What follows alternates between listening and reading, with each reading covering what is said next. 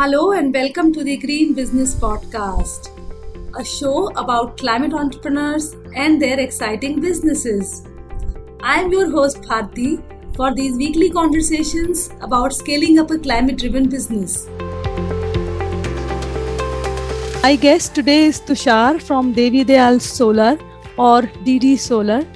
DD Solar provides solar cooling solutions for farmers, fish vendors and other small businesses who often don't have access to reliable grid electricity. Prior to founding DD Solar, Tushar headed India operations of Arista Life Sciences, a leading agrochemical company. He quit Arista to pursue higher studies and then started DD Solar in 2015. Tushar's effort to empower rural livelihoods have been recognized by several institutions, including IFC and IKEA Foundation. Hi Tushar, welcome to the show. Thanks, Bharti. Thanks for having me here. So, Tushar, you seem to be a turnaround and M&A expert. First, you turned around your family enterprise, Devi Dayal Agrochemicals, and sold it to Arista. Later, Arista was also acquired by UPL. I'm curious to know about your plans for DD Solar. Yeah, thanks, Bharti. I don't know if I'm an expert, but I've certainly been through the process. So with growing Devi Dayal Agrochemicals from 2001 to 2011, it was quite a journey in rural India, expanding the channel and distribution footprint, and also then building a regional brand for Devi Dayal Agrochemicals. I think that was critical when it comes to a multinational player. They look for strong regional brand recognition or recall, and obviously the channel and distribution footprint. We grew from 400 distributors to 5,200 distributors before we sold it to Arista. On the M&A expert part, I would put it this way, that we did do a successful exit for the family. I have experience for that. And in terms of plans for DD Solar, we are at the opposite end of the scale. We're not a mature company. We're dealing with a new, exciting technology that has a long way to go with growth and scale, and I'm here for the long term when it comes to DD Solar. Of course, and do you think that your stint in Arista Life Sciences prepared you for your role as a solar entrepreneur? Yes, actually it gave me a lot of insights with the agricultural market. So even though we were selling crop inputs like herbicide or fungicide or micronutrients, the entire sector was dependent on the agricultural economy, whether it was the rainfall or the way something was handled post-harvest. Now, I spent, like I said, about 11 years, pursuing this in the marketing activity, traveling extensively around rural India. And a lot of discussions, seem to lead to cold storages. Lack of electricity or intermittent electricity was a big problem back in the early 2000s, right up to, I think, 2015. So that my work with Arista and with Devi Dayal Agro made me very aware that electricity was an issue. And then also I was more aware when it came to food crops such as pulses or tur dal, chilies in Guntur, where there were very large cold storages. And farmers were very dependent on these large cold storages, but there was no cold storages for micro entrepreneurs or small scale farmers who need to store sub 1 ton or maybe 1 to 5 ton.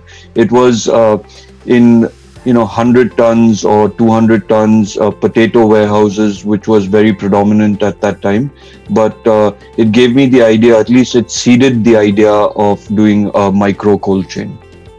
Right, and you are a pioneer in developing small solar cooling systems that are sub 1 ton and that consume less than 30% of the energy consumed by a traditional refrigerator.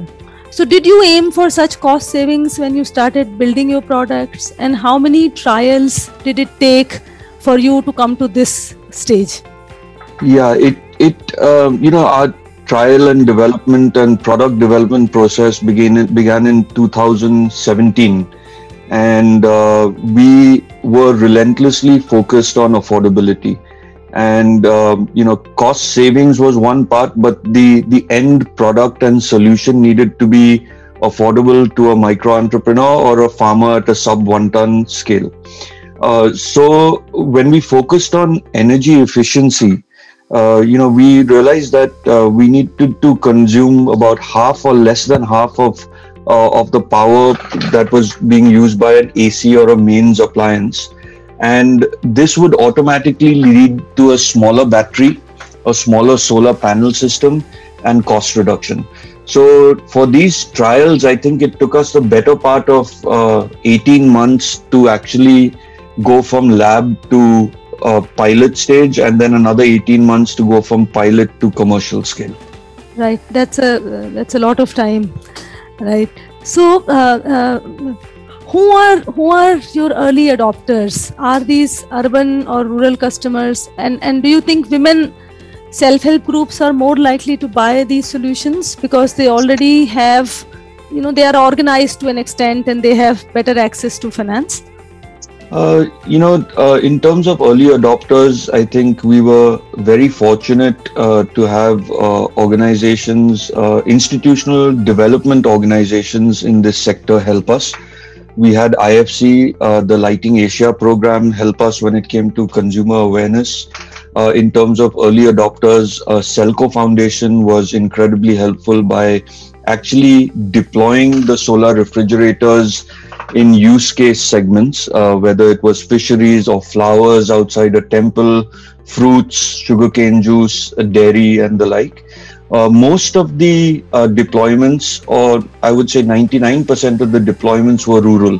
We were targeting areas that were off-grid in terms of electricity, or had very poor electricity in terms of grid availability. So there would be a demand or supply mismatch in terms of electricity, or there would be voltage fluctuations or poor voltage conditions. So these are typically found in rural areas rather than urban areas.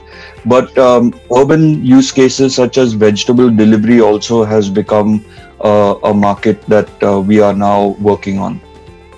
Right. In terms of whether women SHGs are more likely to buy an off-grid solution, I think that's built into the DNA of our company. We are a gender-focused social enterprise.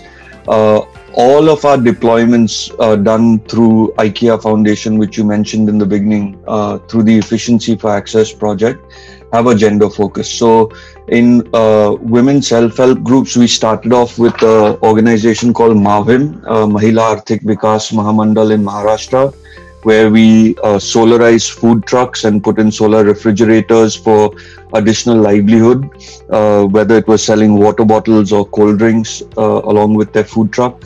Or more interestingly, what we've done in Udaipur district with several women-run FPOs such as Maitri Mahila Udyog, Gram Shri, Jovaki, where it's been done for Sitafal fruit pulp in tribal areas, jamun fruit pulp that typically needs to be frozen to avoid spoilage, and solar freezing and solar refrigeration in these areas which have large and long power cuts is essential.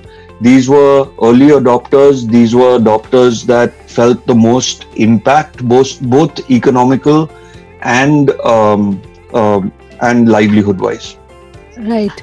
And how do you reach such customers? If we see white goods appliances market, advertising plays a big role in increasing consumer awareness, right? So how do niche players such as you address the awareness issue?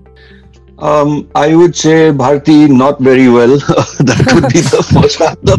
But yeah, we do make full efforts. Obviously, we don't have the advertising budget or the reach of some of the white good majors.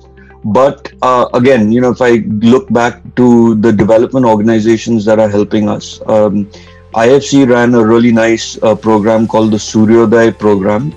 We took our solar refrigerators mounted on trucks with solar panels on the roof to 900 villages in Rajasthan. That was done in December, January and February of 21.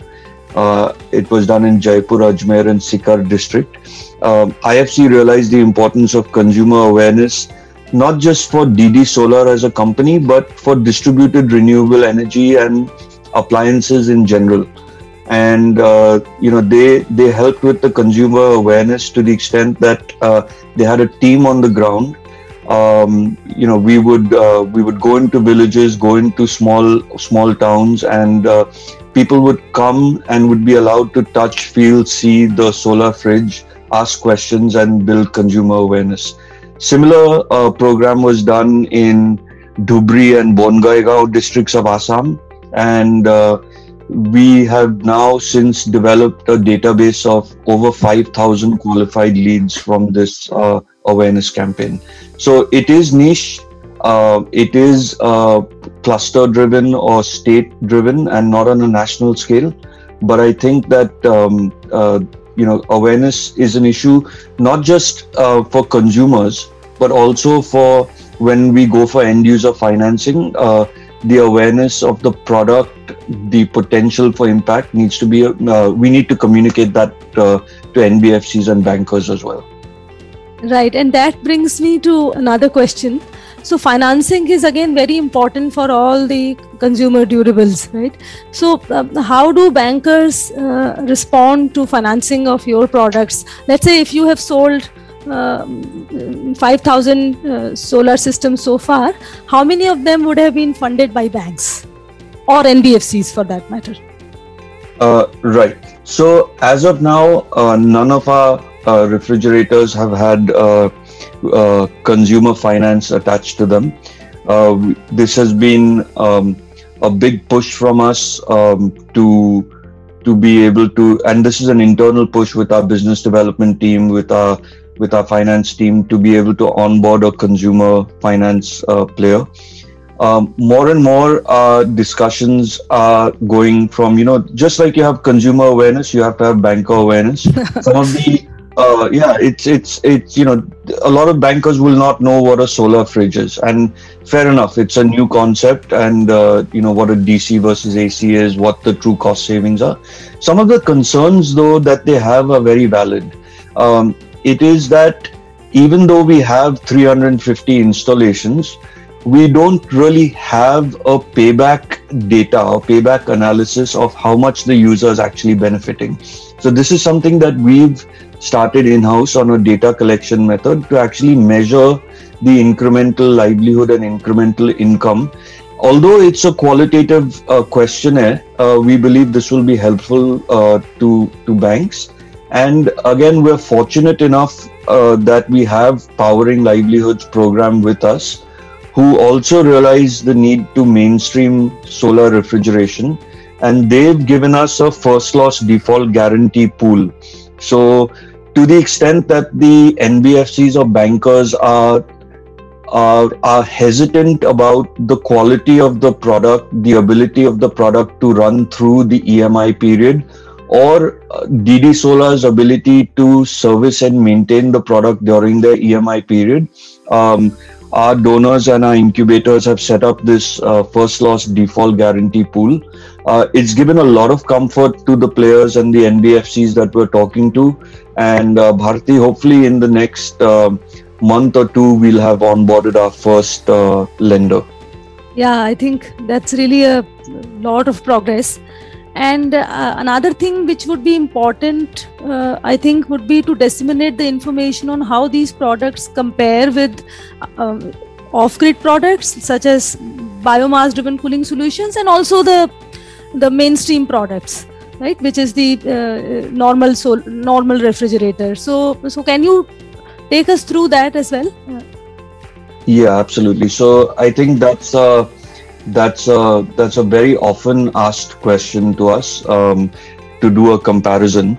Now, when you look at an AC mains driven fridge versus a DC solar fridge, if you compare it just standalone, then the solar fridge works out to be 3x more expensive than an AC mains driven fridge. But when you start factoring that your AC mains fridge is not working 8 hours of the day because of power cuts, and there's associated spoilage or wastage, that quickly adds up to give you payback periods, close to 12 to 14 months for a solar DC fridge.